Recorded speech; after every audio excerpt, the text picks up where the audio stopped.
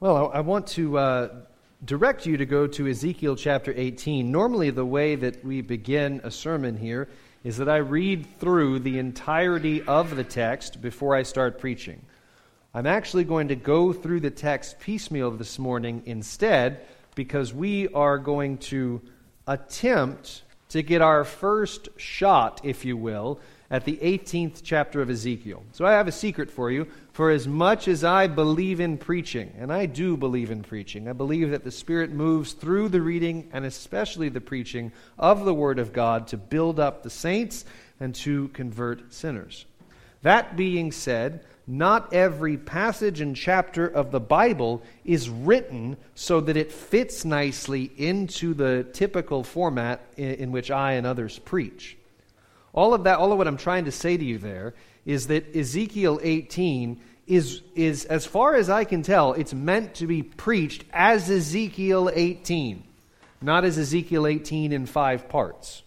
It really is one idea that's trying to the Lord is trying to hit His people then and now with. And so I expect that given the limitations on my time and given the limitations on your attention span, that's not an insult, that's just a reality. I'd say the same about me, okay? Just given those realities, I'm going to give us an overview of this text that I believe is going to provoke questions that I'm not going to finish answering. If those questions come up for you in the coming week, I encourage you to let me know by email or by text message. And if you don't have either of those, we've got a website that you can contact us with. Write them down on your bulletin maybe so you won't forget. So with that, I'm going to do a bit of a review from last week. You might remember that the people in Jerusalem were repeating a proverb to each other. We read about that in verse 2. Ezekiel chapter 18, verse 2. Is that not where we're starting? All right. Okay, my mistake. That's all right. And by the way, again, usually all of the text is up on the screen. I'm going to encourage you to have your Bibles open, or in some cases your Bibles turned on this morning, because not all of it's going to be up there on the screen in terms of the words, but I am going to kind of go fishing in different parts in the chapter. So you got this proverb: the fathers have eaten sour grapes, and the children's teeth are set on edge. Okay, and the Lord actually asked them, "What do you mean by repeating this proverb concerning the land of Israel?" And what I tried to help you understand last week is that proverb is basically our dads, our moms and dads, if you will, messed up, sinned, and we're bearing the guilt and the brunt and the weight of their sin. And what's kind of underneath it unsaid, we didn't do anything wrong, but the Lord is judging us because mom and dad messed up and there's nothing we can do about it. And then the Proverbs correction happens in verse 4, and so that one I'm sure is there. When verse 4, and the Lord tells them, like, that's a wrong way to think. All souls are mine, the soul of the Father as well as the soul of the Son is mine, and the soul who sins shall die. Now, I have a couple of questions for anyone who's in here this morning who's younger than 12, okay? Now, if you're older than 12 and you want to answer it, I suppose you still can, but I'm particularly interested. Raise your hand if you've ever said to mom or dad, "It's not fair." You've ever said that? Okay, yeah, we got one honest soul here. Yeah, okay. I see another hand. I see a few more. Right. It's not fair. Or how about this one? It's not my fault. Yeah? Do we have any "it's not my faults" in the room? Okay, all right. We got a few more of those. Yeah, good. Indeed. Those are the typical responses we have when we're accused, especially if we know we're being accused, we're in trouble for something we actually did. There's an impulse in your flesh. And so all the little ones who just responded, in some sense, like, be hopeful, because it's not going to get any better. This continues to confront you as you grow up. That in the moment when you're caught, you are tempted to point somewhere else, anywhere else but yourself.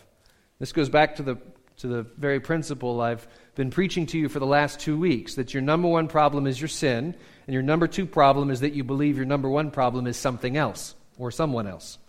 And what is happening in Ezekiel 18 is that an entire nation, a whole nation, is basically saying it's not fair and it's not our fault. And the most common response to that today, moms and dads, so here's where moms and dads can answer. It's not fair. Moms and dads, what's the answer to that? Life's not fair. That's right. Life's not fair. And to some extent, right, that's true. Although it might be more correct to say, life's not fair according to what I can see and based on the amount of information I have. Because what the text shows us, and has repeatedly showed us in Ezekiel, is that God actually is fair, or more appropriately, God is just. And when we use the word just, if you're thinking just what, that's the wrong way to use it. We're saying that God is the king of justice. And so in that sense, he's just. When we say God is just, we mean God always does right. And when sinners learn this about God, there are typically two responses. We either repent because we realize that we're not just, we're not good, or we blame. And so when God says, to summarize passages of judgment throughout the Scripture, when God basically says He will judge, that is, He will destroy everything that is poisoning, corrupting that which He loves, that's your sin and my sin, we say either, oh, that means me, or we say, that couldn't be me, I've got a really good excuse. Either my sin is someone else's fault, or my sin is not really sin. God's kind of being unfair. And what we saw last week is that God's own children in Jerusalem were going with those excuses. They were blaming their parents, because it's really their fault that we're, like this and messed up, and they were blaming God. God's really judging us for what they did. And what the Lord is making clear to them is, I'm dealing with you because of you, not because of them. And so what Ezekiel does from this point is he begins to imagine a bunch of different situations. If you look in chapter 18, you'll see, beginning at verse 5, he starts with three main kind of what we might call case studies. He's thinking like a priest. So some of you who are doing our Bible reading challenge right now, a couple of months back, I think, you were in Leviticus, right? And man, so at some point it was just kind of, we get blurry because what's happening is a bunch of cases and what to do with them, right? Lots of hypothetical situations. If a guy sins in this way, or if the leprosy looks like this, or if the house has mold and it's doing this, and so then when that happens, you do this kind of thing. You have different cases and then what to do about them. Time after time, lists of various situations. And Ezekiel is showing a bit of his Levitical priestly background here, and he's doing something like that. He's illustrating a principle in verse 4 that we've already seen. And again, what's the principle? The principle in verse 4 is, all souls belong to God, and the soul who sins shall die. So that's our principle in verse 4. Now Ezekiel's going to start to explain it. And so, if anyone had any questions about what that means, Ezekiel begins to answer them. So go to the next slide, please. Right. So he starts in verses 5 to 9 talking about a righteous man. Okay? So what I've got there is a little guy with a red heart outline. This man avoids idolatry. He remains chaste. He loves his neighbor. So beginning in verse 5. If a man is righteous and does what is just and right, if he does not eat upon the mountains, lift up eyes to the idols of the house of Israel, does not defile his neighbor's wife, approach a woman in her time of menstrual impurity, does not oppress anyone, but restores to the debtor his pledge, commits no robbery, gives bread to the hungry. I'm going to repeat this because some of you are still linguistically way back at verse 5. So catch up. Does not oppress anyone, but restores the debtor to his pledge, commits no robbery, gives his bread to the hungry, covers the naked with a garment. Notice how many of these things have to do with his neighbor. Does not lend at interest or take any profit, withholds his hand from injustice, executes true justice between man and man, walks in my statutes, keeps my rules by acting faithfully. He is righteous. He shall surely live, declares the Lord God. So this righteous man avoids idolatry, remains chaste, loves his neighbor, and the Lord's conclusion is, he will surely live. And in Hebrew, there's no way to do to select bold or italics to emphasize something. And so that's why what the English translates, he shall surely live. Hebrew, literally, it's in living he will live. Okay, so he will live. He will really live. Okay, it's the way of emphasizing the point. Then you have a second example. Okay, so we have a righteous man, but then we have a violent son. And this guy is not like his father. Now remember the proverb that they were using as their excuse. He embraces idols, rejects chastity, rejects purity. He oppresses and robs his neighbor. So we learned about this guy. He's violent, shedding blood, eats upon the mountains, a way of speaking of idolatry, defiles his neighbor's wife, oppresses the poor and needy, commits robbery, does not restore a pledge, lifting up his eyes to the idol, committing abomination, and so on. He will not live. He's done all these abominations. In dying, he will die. Okay, he will die. He will surely die. His blood shall be upon himself. All right. So what the Lord is doing is He's breaking down these barriers to say, I know you think that you can simply blame your parents for your condition. But in fact, I'm dealing with you, each of you, based on what you do. Go to the next one, please. So then we get the repentant grandson, third generation. He sees his father's sinfulness and turns in the other direction. Okay? Suppose this man fathers a son who sees all the sins his father has done. He sees and does not do likewise. And we go through the same list again. Walking in the Lord's statutes, he will not die for his father's iniquity. He will surely live. Okay? Now, Israel's response to this is really interesting. The Lord, speaking as Israel, go ahead, says in verse 19, He says, Yet you say, why should not the son suffer for the iniquity of the father? Okay? So in other words, we're really convinced that it works this way. Their proverb, their kind of way of understanding life is under threat. And if you want to see people really squirm, then put their way of understanding their world under threat. What do you mean the son won't suffer for the father's sins? The Lord tells them that because this grandson has been careful to walk not in the ways of his dad, but in the ways of his granddad, he will live.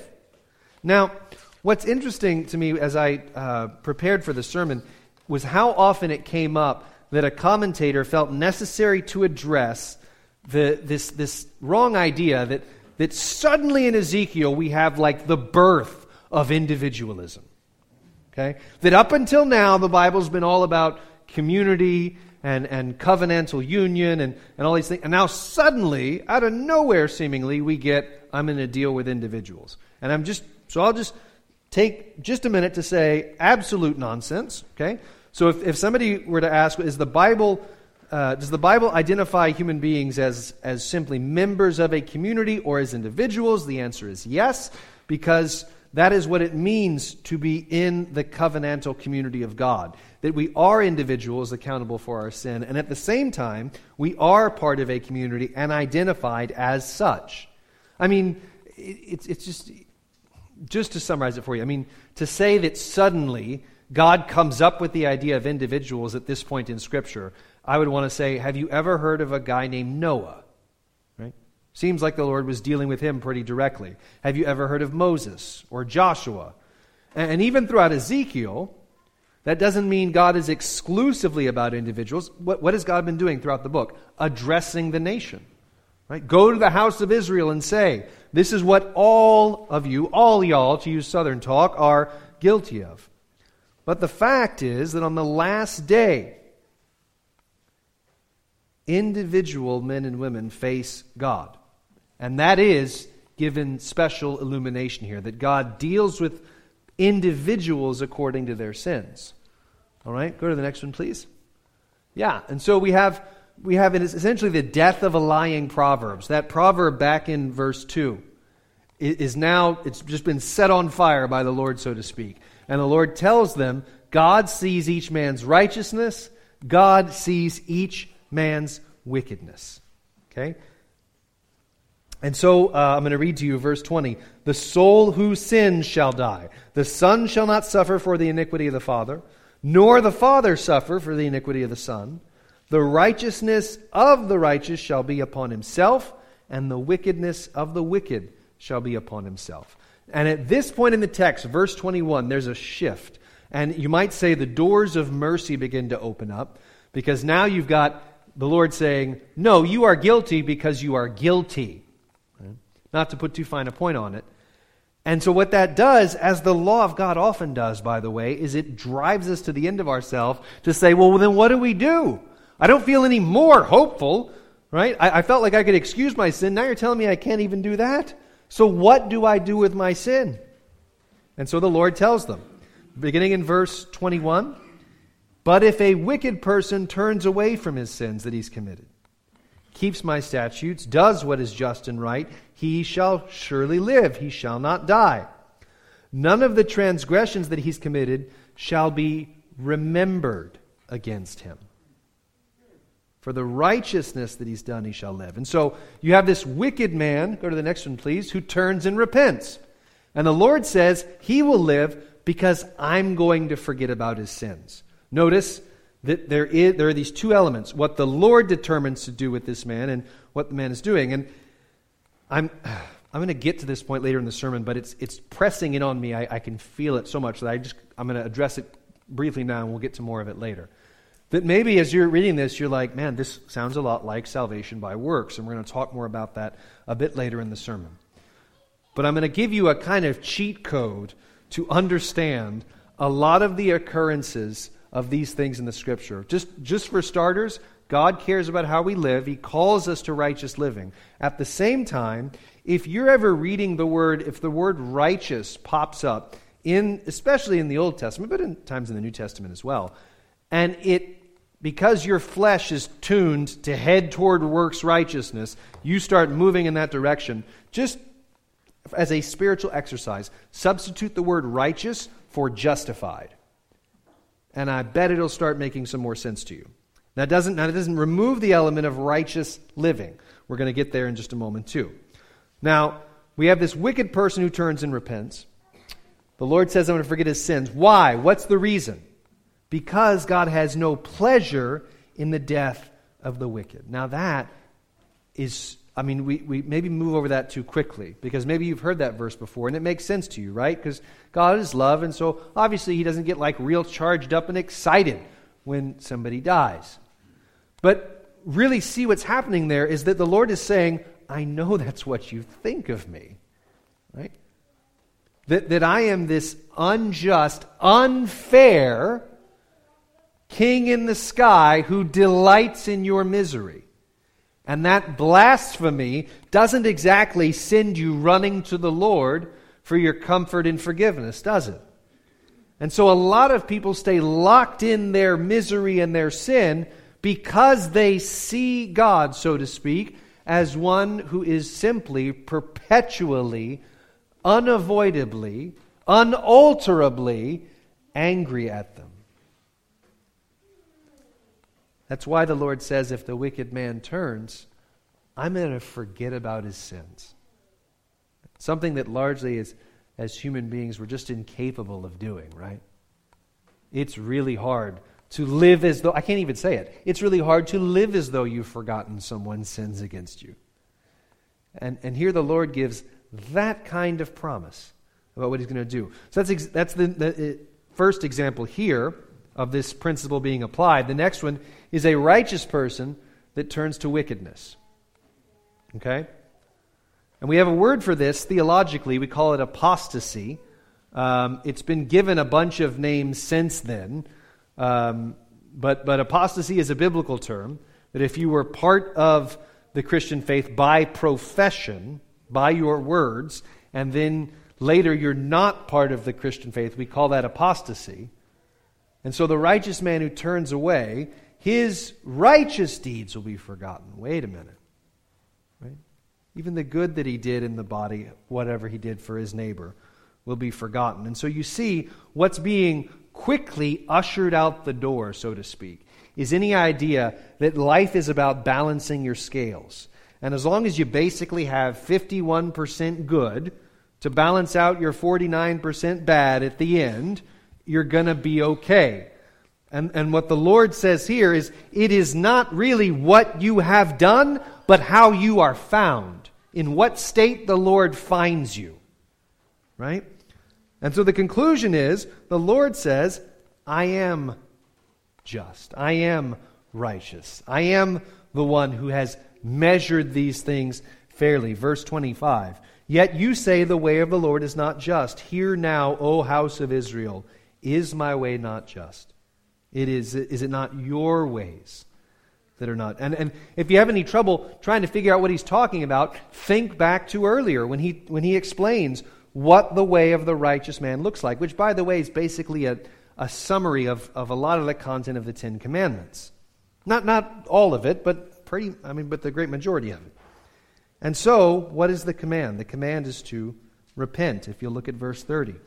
Therefore I will judge you, O house of Israel, everyone according to his ways. Repent and turn from your transgressions, lest iniquity be your ruin. In other words, turn away from your sin. Cast away from you all the transgressions you have committed. The command is to repent. And we are given a sense of what that means in verse 21. If a wicked person turns away from all his sins he has committed, and keeps all my statutes, and does what is right, he will surely live. Right? In living he will live. He will not die. And so repentance is a matter of turning away from sin and to God, both of those parts of it being really necessary. They must go together. So think about those two things with me for a moment, if you will. Turning from sin, away from sin, and to God and to his promises and to his ways. If you only do the first, right, recognize my sin, you are going to become a slave to your shame. Right? Because you'll see your sin. You'll be like, yes, that's me. I'm a wretch. I'm a worm. I'm worthless. It's never going to get any better. Right? And there are people who get a good look at their sin and never look anywhere else. And they're absolutely driven to misery over it. And in a way, I think it's a really twisted way that your flesh gets at you, because you almost feel righteous for all this sorrow you're enduring. It's still a way that your flesh tries to earn your way. If you only follow the second, though, if you don't turn away from your sin, if you keep on sinning, but turn to God, that is, live a life that's covered by religion, including religious words and practices and songs and Facebook posts or whatever, it's still not repentance. And at that point, you're enslaved to your own lies about what it means to know God. And so God demands our repentance. Do you know why? Do you know why God demands repentance? The answer is because he doesn't want us to die in our sins.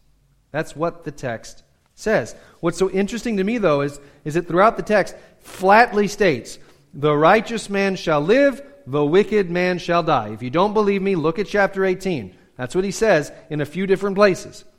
What does that mean exactly? What does it mean that the wicked man shall die? Okay, does that mean that God's going to, in Jerusalem, commission an executioner? That guy's going to go find all the wicked and chop their heads off or something? Or does it mean that in the grand scheme of things, the Lord will see to it that the wicked man's actions lead to a dead end in terms of life? Or is this spiritual language speaking of eternal resurrected life in the new heavens and the new earth, and eternal resurrected life in hell? The answer is, it doesn't say. We're not really told.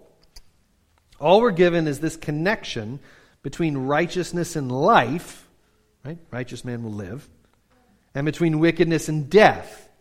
And then God saying, I don't desire the death of the wicked. And then at the end of the chapter, I don't desire the death of anyone.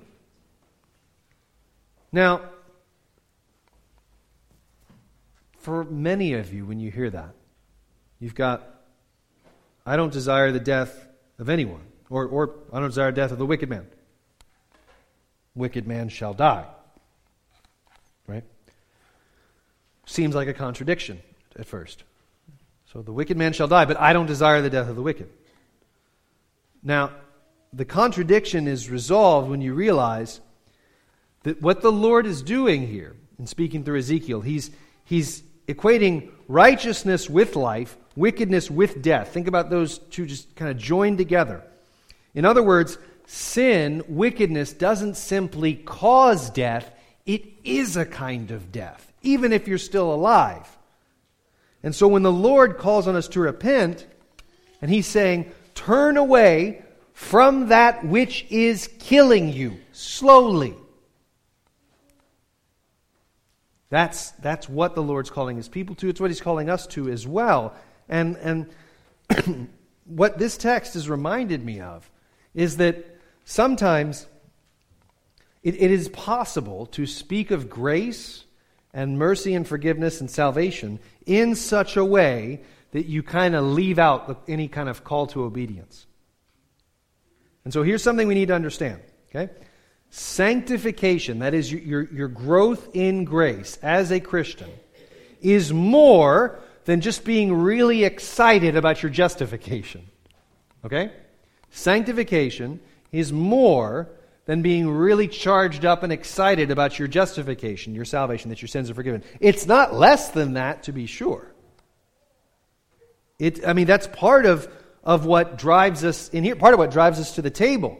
Right? We're celebrating what the Lord Jesus has done for us. Yes and amen. And at the same time, we are given this call to obedience. It's actually in the Great Commission. Right? The Great Commission is to put God's promise of forgiveness on people with water in the name of the Father and the Son and the Holy Spirit, and also to teach them everything that Jesus commanded. Right? Those two go together. And it's always been a temptation for Christians to get people to believe, but then maybe to stop caring about how they live. So long as we get them to say they believe, it really doesn't matter how they live. It doesn't matter if they pray. It doesn't matter if they ever speak to their neighbors. It doesn't matter if they're never in fellowship. It doesn't matter if they're secretly addicted to alcohol or to pornography or just to their screens. It doesn't matter if they're in submission to no one but themselves. It doesn't matter if they ever receive the Lord's Supper. It doesn't matter if they're baptized. I've actually heard that one. And here's the Lord Almighty in Ezekiel saying, "Good morning, we clearly haven't met. I am the covenant Lord who commands you to live and not to descend into death while wearing religious garb." You see, we have to be careful here because there are some pretty important distinctions that are in play. And part of this is, part of the reason why we struggle with this is because of a movement, a belief system called pietism. Pietism is, as far as I can tell, best identified as the teaching that whatever happens outside of me doesn't matter, as long as my insides are okay. Okay? So pietism teaches when you come to Christianity, all that matters is what's going on your insides. Never mind whatever happens on your outsides. That's secondary and irrelevant. I mean, nice if you've got it, but, insides is what we're really all about. And I would just say, if those kind of pietistic tendencies are at influence in you, just read Ezekiel 18 out loud this afternoon and then try to say that with a straight face, that the Lord doesn't care about the external actions. You will find that nowhere in the Bible. What scriptures often do is they speak of God's external gifts and His external calling on our lives with more importance than we would dare allow. And it makes us uncomfortable. So yes, you must believe. Don't misunderstand me. Yes, you must believe. If you do not believe, all of this is worthless. And don't forget, Ezekiel 18, God is speaking to people who are in covenant with Him. Right? At no point, interestingly enough, at no point has the Lord charged them with atheism. He's charged them with idolatry. So Yahweh is still there, but we got a bunch of others too. But he's never accused them or charged them with atheism. And so they could give verbal assent to a lot of doctrines of, let's call it Yahwehism, right? But the problem was that they were living like atheists. like God doesn't exist. And God is calling them then to walk in obedience. Why? Because disobedience will murder you, beloved. It'll start with your soul, and then it'll eventually work its way into your body.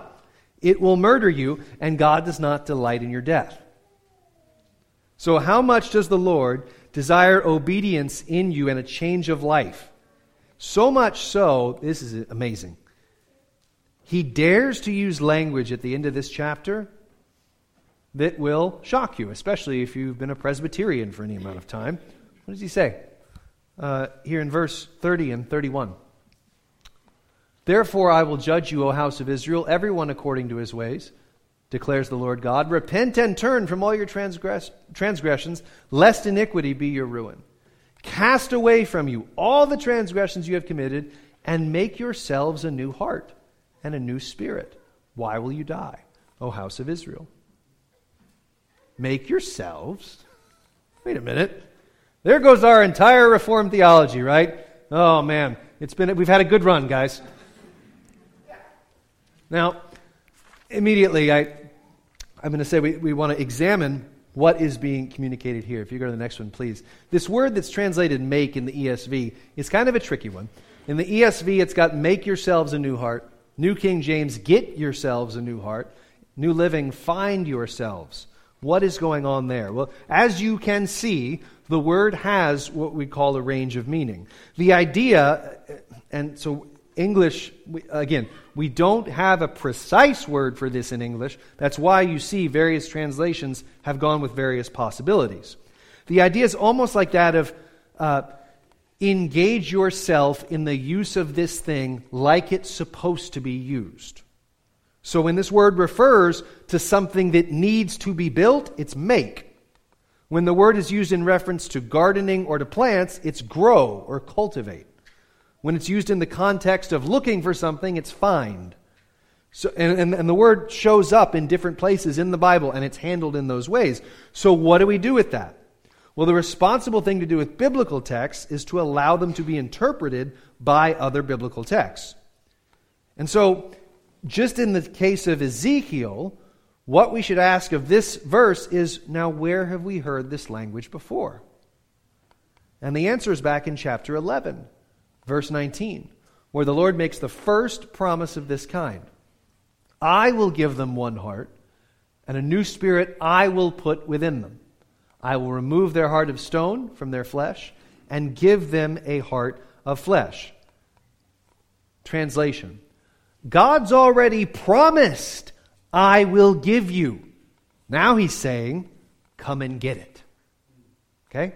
He's already promised, I will give you. Now he's saying, come and get it. Now why speak this way? Because the Lord knows something about you, and that's that you're really good at self-deception. Okay? You're really good at it. I'm not, but you are. Okay? Self-deception. And how easily we start to tell ourselves, well, I've done a little bit of theology, election, right? Predestination. It means God's got everything solved and figured out, so I just need to sit around and wait for God to hit me with a salvation thunderbolt, because, predestination. Nothing I can do about it. Absolutely nothing I can do. Kind of like, my parents ate these sour grapes and the taste is in my mouth. Nothing I can do about it. Nothing we can do. And the Lord says, I don't desire the death of the wicked. Repent now. Now, it's perhaps a cliche to say this, but it still remains true. That nothing keeps people outside of the church like the behavior of some of those inside the church. Maybe you've heard that before. And there are many, as much as it grieves us to admit, there are many who have had a short-term faith, a semblance of faith that they've turned away from, just like we see in Ezekiel talking about this move from righteous to wickedness. And their excuse is, well, bad Christians, mean Christians. Those nasty Christians ate a bunch of sour grapes around me, and I can't get the taste out of my mouth. And to you, the Lord God says, the soul that sins will die. So deal with that yourself between you and the Lord. On the last day, and so I'm not denying that sometimes Christians hurt people, and the end result is, in terms of the course of life, they cut themselves off from faith. It does happen. But on the last day, what another person did will not be the measure of your judgment. There are others who have falsely believed that simply just by talking about Jesus and occasionally maybe asking for forgiveness, that makes them righteous. It doesn't. Being a Christian means following Jesus. The difference between the righteous man and the wicked man is that, again, it's interestingly enough, in this text, it's not that like one believes in God and the other doesn't. Isn't it amazing that their position on the existence of God is never mentioned in this? That is because one of them has a godly life that's visible. The other one has sins that are hidden. Or at least he's trying to hide them. Some of them spill out into, and they hit his neighbors, whether he means for them to or not. And so the difference between the wicked man and righteous man here in this text is not that one believes in God and the other doesn't. The difference is that one of them has a godly life that's visible, and the other one has sins that are hidden, perhaps even hidden from himself. The wicked man, what we see in the text, he's unmoved by two things. One, the burdens of his neighbor, that his neighbor is hurting, that he's the one hurting him, and that he doesn't care. And then number two, the fact that his immorality has real consequences for other people. Repentance, then, after the cross, under the new covenant age, means turning to Christ. And we believe and confess that that means that turning to Christ means that He gives you His righteousness as a gift. Now that's what we're given in the new covenant. Not simply a picture of a righteous man who we seek to imitate, but the righteousness of the God-man who is transforming us more and more into His image. What is so interesting in our text this morning is that God never, ever once commands people to earn their righteousness. He simply talks about how righteous people live. He calls them righteous. God calls them righteous, like it's their name or something. And then He describes how they live. Now that is our calling. We are not called to earn our righteousness. We are called, we are commanded to imitate the one who has saved us. Because the sinless Savior died, my sinful soul is counted free. For God, the just, is satisfied to look on Him and pardon me. Your righteousness, then, is a past tense reality. And every day, when you get out of bed, the Lord Jesus calls you again to faith and repentance. He says, here is all I've given you, so come and get it. Right? Come and get it. And if you wonder, man, it's that getting up in the morning. Like, where does one get the spiritual strength, the supernatural ability, the spiritual weapons of warfare to fight this fight of faith? God Almighty invites you in and says, here are my gifts, come and get them. That's why the early church called the sacrament of the Lord's Supper spiritual food, or the food even of eternal life, so that we would never forget that both our outsides and our insides both matter. And God distributes His gifts to both. He takes the most ordinary thing imaginable, right? Ordinary food and drink, and He says, my food, me, to you, to strengthen your faith, to shore up your confidence, to comfort your troubled soul, to feed you with grace and faith. How much? Oh, enough to love wicked men and to dare to hope that they become righteous by the blood and cross of Jesus. And so this call is given to you, to me, and to us, to invite us and indeed to compel us and the world to come in, to get new hearts and to get new spirits. For God says, I will give it to you, so now come and get it. Come and get the forgiveness and the righteousness and the strength and the comfort and the hope of Jesus Christ. Come and get it. Now, do you still feel like there are questions in the text that I left unanswered? If so, write them down. Because I think I have the sense there's a lot more to say here that I just couldn't get to. But I do want to continue to unpack this. I think it's important. All right? So we're going to talk more next Sunday about what it means to walk in righteousness but not in works righteousness, which is always this kind of tension that we live in. But Christ has given us this hope. He's called us to righteous living. To love our God with all our heart, soul, mind, and strength. To love our neighbors as ourselves. To love even our enemies. And we say, how do we do that? Where do we get the power to do that? And the Lord says, it's right here. Come and get it. In the name of Jesus, amen. Our Father, thank you that you've given us all that we need for life and godliness. And we pray that you would steady us and strengthen us here at this table, that we would be so quick to repent of our wickedness, that we might again hear the forgiving voice of Jesus and walk with him. Lord, I pray for those who are rejecting you, that you would help them. Give them the grace to repent of sin. Call them in, repent, and turn away from all your transgressions, lest iniquity be your ruin. Cast away from you all the transgressions. So, Lord, we pray for that for our own hearts, that you'd help us to be set up as watchmen over our own hearts. Give us the grace to believe that our biggest problem is our sin, and that our second biggest problem is that we don't believe that. And so help us in this, we pray, for the sake of our Lord Jesus and his gospel to this world. Amen.